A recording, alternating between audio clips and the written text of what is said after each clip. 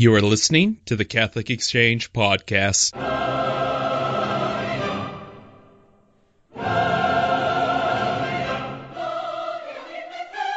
Hello and welcome to the Catholic Exchange Podcast. Here we are, still in the season of Lent, and I am your host and editor, Michael Litchens, here with CatholicExchange.com. And today we're very proud to welcome another voice you should all be very familiar with. This is Karen Edmiston today. She's a former atheist and is a convert to Catholicism. Last time she talked about her book After Miscarriage, and we also talked about her book Deathbed Conversions. Today we're talking about her latest book, You Can Share the Faith, Reaching Out One Person at a Time, which is really one of the more interesting practical guides for evangelization that I've ever seen from a Catholic press. So Karen, it's a pleasure to have you here. Welcome to the Catholic Exchange Podcast. Hi, Michael. Thank you for having me. It's a pleasure to be here, and thanks for such kind words about the book. Oh, it's my pleasure. And actually, I've rather enjoyed this. I think one of the most interesting things about this is we all think there are do's and do's with evangelization. Well, those of us who even tried to do it, and you actually split it up with 6 do's and 6 don'ts, I see, which is brilliant. I did. Yeah, I did actually call them, do's and don'ts in the chapter. And then, but as you get into it, as you read it, I hope what people will see is that there really aren't cut and dried do's and don'ts.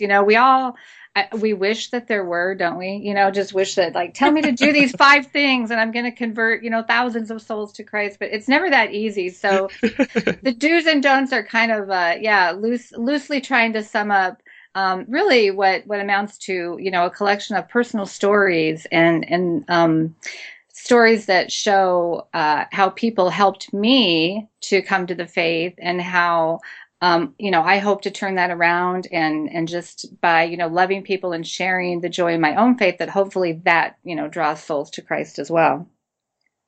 Excellent. This is something that a lot of Catholics are accused of not really caring about. They're not really considered to care about evangelization or reaching out to people. And this is a great book to answer that. I'm curious to know, what brought this about? What made you want to write it? I was talking with my editor one day. She was very kindly encouraging me to write another book, and she said, what would you like to write about? And I said, I just keep going back to this idea that I just would love to share with people how important my friends were to me over the years of my conversion, because it was over the course of years. It wasn't anything that happened overnight. I had a lot of people in my life that were very patient with me, kind, loving Christians who never actually tried to convert me, although, I later found out how much people were praying for me. But I never felt like they were trying to change me. I felt like they loved me for who I was. They were my friend. And they just kept on being my friend no matter where I was in my life. And so once I did convert, I looked back on that, and it just so often would move me to tears to think about how patient people had been with me. And I think that's something that we sometimes forget in the evangelization process, is that it just takes patience, prayer and patience. And so I really just wanted to share some of the stories of some of the amazing people that I have known and have been privileged to be friends with, and stories that some of my friends have shared with me. So I really just wanted to write what amounted to a very personal book. Yes, about do's and don'ts of evangelization, but also, very personal stories, which I think is what conversion comes down to. It really is a person-to-person process. Person-to-person process is especially important. And also you talk about patience. In fact, I think that's in Chapter 7, you particularly talk about patience for the married folks who are involved in. What I enjoyed about this book is you mentioned throughout the book that conversions come in stages. It's never a one-time thing, which growing up evangelical was not at all how we were taught about conversion. I suppose not. You have a very different experience than I do, that's for sure. No, I always remember that like it was one of those things we were taught growing up. It's like, it's a one-time thing. Now, granted, that also goes in with the theology of once saved, always saved, which I can't get into in a 20-minute podcast. But But yeah, it's theologically, it's like, oh yeah, it happens, you have to make a decision right then and there. And then as I've grown up and met other people and obviously became Catholic, I'm like, no, it rarely. In fact, sometimes in my own life, it took me a couple of years to convert as well. And I could think of other friends who converted it. One friend of mine, it took him a good decade of thinking, of talking and contemplating. And it's like, whoa, Yeah. It takes a while. Yeah, absolutely. Absolutely. Yeah. And that's not to say, in both your experience, mine, those Hmm. experiences of our friends, that there aren't moments that hit Sure. us like lightning bolts. But still the overall process, it can definitely take years. It certainly did in my case. It did in my husband's case. It has in the case of, some of the people whose stories I share in the book. So, yeah, I think that, to expect that we are going to change overnight. Not that Jesus Christ doesn't change us profoundly, but to expect that we are just going to hear something, boom, I'm going to change, I'm going to accept that, and I will be a completely different person tomorrow is Mm. unrealistic in my experience. If only it did work that way. If Yeah, only we just stopped sinning one day, that would be right. awesome. Yeah, Awesome. it would. Particularly, I wanted to come to one area of your book that, for me, this is the chapter that stood out. It's a really good book, and I'm recommending it to everyone. But this chapter stood out to me, and you were saying that you should be honest with your struggles, Uh-huh. which you never hear about in any context, whether it's evangelization or not. What prompted you to put that in your book? Yeah, that chapter opens with a conversation I was having with my friend Jack. Jack is Hmm? mentioned a number of times in this book, and he and our history goes all the way back to high school. Wow. We met when I was a senior in high school. He was a junior, and we became dear friends, and still are to this day. And he had grown up Catholic and had fallen away from it and made his way back to the Catholic faith. And so, in making his way back to the faith, he had faced a lot of questions of his own, and had to Hmm. overcome a lot of his own struggles. And so, at a certain point, here he was, a practicing Catholic again, and I was turning to him to find out more for myself. And so, I opened that chapter with us having a discussion about natural family planning and how he and his wife were giving this a try. And I was completely skeptical and said, you're just crazy to even try that. Isn't that just called the rhythm method? And it's called having a lot of babies, right? And he said, well, no, they say there's a little more to it than that. And so throughout that chapter, I try to address the fact that, this is hard stuff. I mean, we were talking about, intimate married life and his struggle with that, his wife's struggle with that. But the fact that he shared those things with me, it was so helpful to me because down the road when I was asking those same questions for my own life, can I do this? Will my husband accept this? What does this mean for our marriage? What does this mean for our life?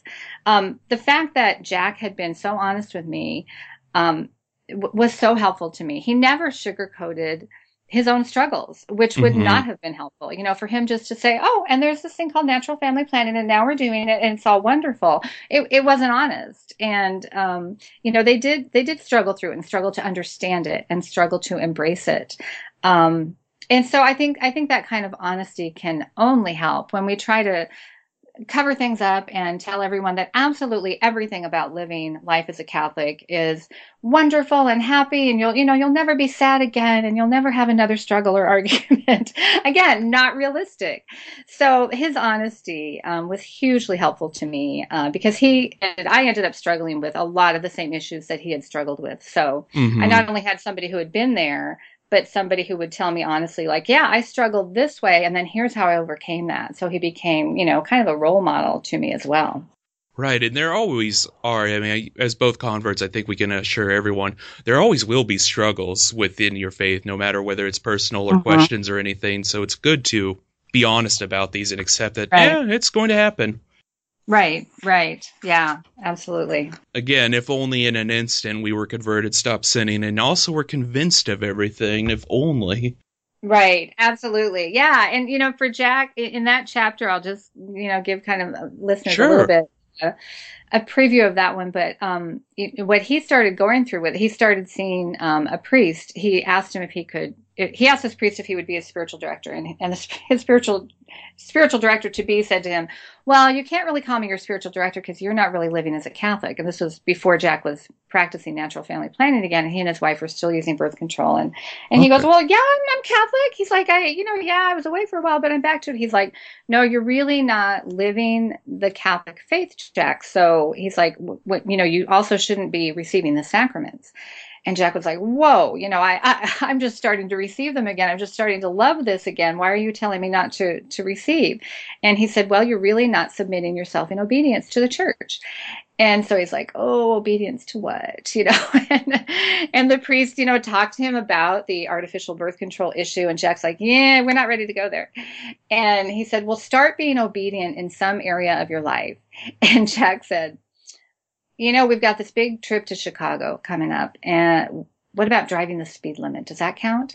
And the priest just kind of laughed and said, if you want to be obedient to the speed limit, that counts. Be obedient to the speed limit and stop taking the sacraments until you're ready to be in full communion with the church. And so the chapter goes on to detail some more about how that journey of obedience played out for them. But I thought that was brilliant on that priest's part to just bring him back to the very basics and say, that the Catholic life, the faith is not about what is feeling good to us at the moment. Receiving the sacraments again was feeling good to Jack at that moment. But our faith life is never about that. It's about us listening to God and submitting ourselves to the things that he's asking us to submit ourselves to. So starting with driving the speed limit was just a brilliant little strategy, I thought, on this priest's part. And where it led Jack and his wife and, eventually their family and the children they had was beautiful. That is beautiful. And it was, I rather enjoyed Jack's story because, I'm a single man, so that's not a particular struggle. I know I had other struggles that were similar to like, oh, I'm not quite living as Catholic. Are you sure? Right. Yeah. Yeah. I want to define it, please. If someone, as we're getting partway through this book, I am kind of curious to know if someone wanted to start evangelizing a particular person or speak with a particular person, what would you say is the best way to start out that conversation? Sometimes the best way to start it is not to start it, I think. If it's somebody that you love, or that you really care about, a friend, sometimes the best thing we can do is just, keep being a friend to that person, Sure. Keep loving that person and accepting where they are right now, and being open to what cues might come from them. I think that might be the main thing is, that it can be really helpful if we're alert to the fact that, maybe they start to ask us something about our faith. Maybe they've never done it before. But if we're just authentically living our faith, doing the things that we Catholics do, sometimes that's going to spark some questions. And, being alert to when that's just, pure curiosity versus maybe openness to the faith, can be helpful. And sometimes it all starts with pure curiosity. They might say, hey, by the way, I have no interest in being Catholic, but I'm just curious. Why do you guys do this? That's okay. Just answer that question that they have. Don't feel that you have to try and convert that person on the spot or within the next month or even the next year. But just, and to remember too that, this really isn't our job. This conversion's the job of the Holy Spirit. And so long before that person even expresses curiosity, definitely be calling on the Holy Spirit when you're with them. Be praying for that person behind the scenes, and then kind of be open to what the Holy Spirit is showing you. Brilliant. And we'll be taking a quick break right now. So this is a quick word from our sponsor, Sophia Institute Press. And we'll be right back with Karen to talk a little bit more about evangelization. One moment. In God's Healing Mercy, Kathleen Beckman offers a healing guide and retreat to learn how to embrace divine mercy in this Jubilee year. Using examples from Scripture, the saints, and the lives of others, Kathleen offers the perfect companion for the year of mercy. Scott Hahn praises God's Healing Mercy as a must-read for anyone who wants to encounter the living, joyful, and healing face of the Father of Mercy. And welcome back to the Catholic Exchange Podcast. This is Michael Litchins with Karen Edmiston here. We're talking about evangelization, and our last question was, how do you start the conversation? And Karen brilliantly said, maybe sometimes it's best not to start at all, which is, you can rewind if you want to hear how that conversation goes. Now, Karen, I guess the question I would be on everyone's mind is, what if I'm a little too nervous to start evangelization? This is really one of the few guides that are out there for how to do this, but some people are just shy about their faith or shy about sharing it. What is your advice for them? Yeah. I think that's a great question, because the fact that this book is saying, you can do this, it makes it sound as if I'm saying, get out there and do it now, get on a street corner, flag somebody down, grab the person next to you. And sometimes we do need to do that. We do need to be really just open and out there and willing to talk about it. But I think if you're feeling nervous, again, it's like, okay, you pull back, you're going to pray to the Holy Spirit. What do I do in this situation? Mm-hmm.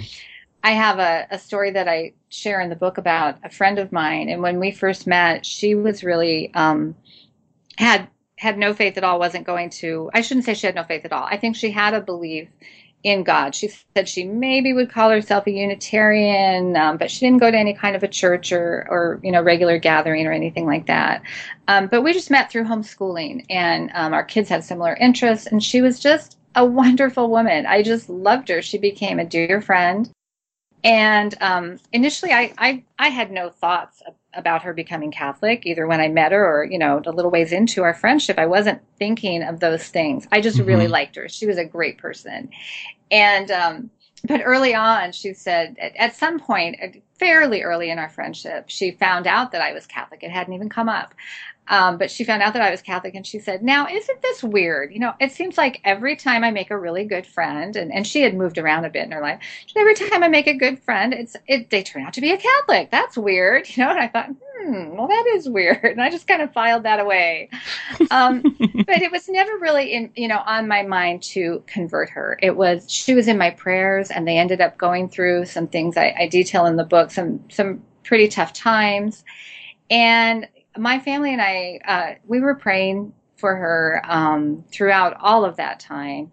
Did I hope and wish that she would come to the Catholic Church? Yes, at a certain point, of course I did, just because, I believe it to be true, and I believe it to be the most edifying way that we can live on this earth, and the most joyful and beautiful way that we can live on this earth. Absolutely. So I wished that for her, yeah. But as far as actively, openly evangelizing and trying to get her convert, that never really happened. It really was all, I would answer whatever questions she had. We would have sometimes, deep and intense conversations about what life meant. And when she began to ask questions about my own conversion, I answered them. But it really never went beyond that, and all the prayer. And then down the road, though, it's been a couple of years now, I think, she and her two children did come into the Catholic Church. So wonderful. I was stunned when I got that phone call. I wasn't expecting it, but it was just one of the most beautiful, magical moments of my life. So. That is wonderful. I have a good friend who joined the church roughly 4 years after I did, and a lot of it started with him and I meeting for coffee, and it was just his curiosity, like, why did you do that? And I was not aiming to convert him, because it's like, I'm a new Catholic and I'm still trying to do the basics of, stop sinning, learn the faith. So, right. But it's a joy. It's amazing, just the little things you can do to influence and impact somebody's life. Yeah. Yeah. And that chapter where I talk about that friend, I call it just the do. And that one is do hang out with all kinds of people. I think we just don't want to limit ourselves to, as much as sometimes it feels like it'd be really nice if I could just live in a little Catholic bubble, right. Just a block, a neighborhood, a city of all Catholics, whatever. But that's not the real world. And, if we're open to meeting all kinds of people, how are they ever going to hear the gospel? How are they going to know it? And how are they going to learn about the faith unless we become friends with all kinds of people? So, yeah, it sounds like your friend, you and your friend at coffee, another example of very much the same thing. Just, we became good friends, and everything else grew from there. Right. And something else I always suggest with people, why you should make friends with people who are non-Catholics, is even if you can't convert, even if they never become Catholic, there is so much misconception out there about what the Catholic Church is. Fulton Sheen said, there's not even 100 people who hate the Catholic Church, but millions who hate what they think is the Catholic Church. And I find that sometimes just being a friend with people, they'll say, I always grew up thinking Catholics did this, but you don't seem to do that. And it's a good way to at least teach people, even if they never convert, at least now they know what we are. Yeah, exactly. And to remember that, that nothing's ever too late. my last book before this one was called Deathbed Conversions, and it was about exactly that, about never giving up hope on anyone, and we never know what's going on in their life, and we never know what might happen with them at the last minute, and maybe all those conversations that you had with them, might come back to them. It might have meant something. They might have been internalizing and embracing a lot of stuff that they've never shown on the outside. So, yeah, absolutely. Those conversations can be so valuable. It comes back to, I think, just that honesty and openness about being willing to share about our lives, the good and the bad, and then seeing where God's going to take all of that. Certainly. Absolutely. It sounded, correct me if I'm wrong, but that your husband entered the church a few years later than you did? Right. 5 years later. Oh my gosh. A lot of our readers do struggle with that. They're in a marriage where their husband or wife is not Catholic, but they are Catholic. And what's your advice for folks in that situation? And I do believe you touched on that in the book. Yes. Yeah. There's a chapter called Don't Lose Patience, Hope for the Married. And yeah, I was in that position. I always say my husband married a nice atheist girl, and he didn't bargain for ending up with a Catholic. So, he was, who can blame the guy for being upset? This was not what he signed up for. So, let's see, I guess it was about 6 years into our marriage, I was baptized, by an Episcopal priest. And then, first he was dealing with like, okay, she's going to become a Christian. And I remember asking him at one point, saying like, okay, if I embrace this Christianity stuff, like, is that okay with you? And he said, well, as long as it doesn't affect my life, I'm fine with it. So it's, I guess it has affected his life a bit since he ended up becoming a Catholic, but but yeah, it was a matter of, a lot of patience on my part, which I had to learn. I was not patient at first. So I mentioned my baptism. 5 years later, I came into the Catholic Church, and then still believing that my husband would never, ever come along and follow. So at first it was, at times there were fights. There I was yelling about, how great it was to be a Christian, and gee, what a wonderful witness I must have been by doing that. And screaming at him about, my new pro-life views and how, I was so right and he was so wrong. And so, it took a lot of time for me to pull back and realize, again, this was not my job. I had to pull back and love my husband, be patient with him, be patient with myself, and be patient with the Holy Spirit, who was hard at work. And once I pulled back and closed my mouth for a while, then my husband started to speak up. Then questions started to come up, and we were back to that gentle approach I had, reserved apparently for friends, but not for my own husband, of like waiting for the questions and being willing to answer them and share, and just hoping that he would see the joy that I was finding in my Catholic faith, and hoping that would have an effect on him as well. So yeah, it was over a period of 5 years, but eventually, one day he said to me about, our daughters, and I, he was talking about evil and the nature of evil. And he said, I think that evil, the definition of it, is being separated from God. And he said, and I don't think I want to be separated anymore. He said, I want to be where you and our girls are. And I'm tearing up as I tell you this. I tear up every time I talk to you, Michael. So no worries. Quite all right. But that was such a profound moment. He said, I don't want to be separated from God anymore. And it was that fall that he started in the RCIA program and swore that he was not going to become a Catholic. This was just more about, him learning more about God and a relationship with God.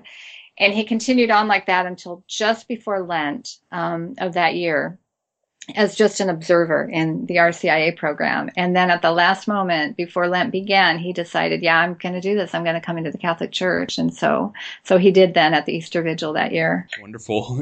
I was laughing, of course, when you were talking about being the enthusiastic convert and having the yelling matches. Yeah. I will never forget a great Dominican priest, Father Reginald, told me, and this was right before I was initiated into the Catholic Church, but he told me that enthusiastic converts tend to have a 5-year shelf life, and I thought that was the weirdest remark that was ever said to me, and I was like, where did that come from? And about 3.5, 4 years later, like, oh, okay, I get it now. Yeah, exactly. There's such beauty to that zealotry, but But we have to learn how to handle it. Exactly. It's one of those things. It's sort of like a person who will not stop talking about their favorite band, and then like after a while, you're like, dude, I'm not ever going to listen to them because you keep talking about them. Just stop. Exactly. I'll have to remember the shelf life comment. I love that. Again, it was one of those things I thought it was strange when he said it, and it didn't make sense to me until many years down the road. Right. But Right. Exactly.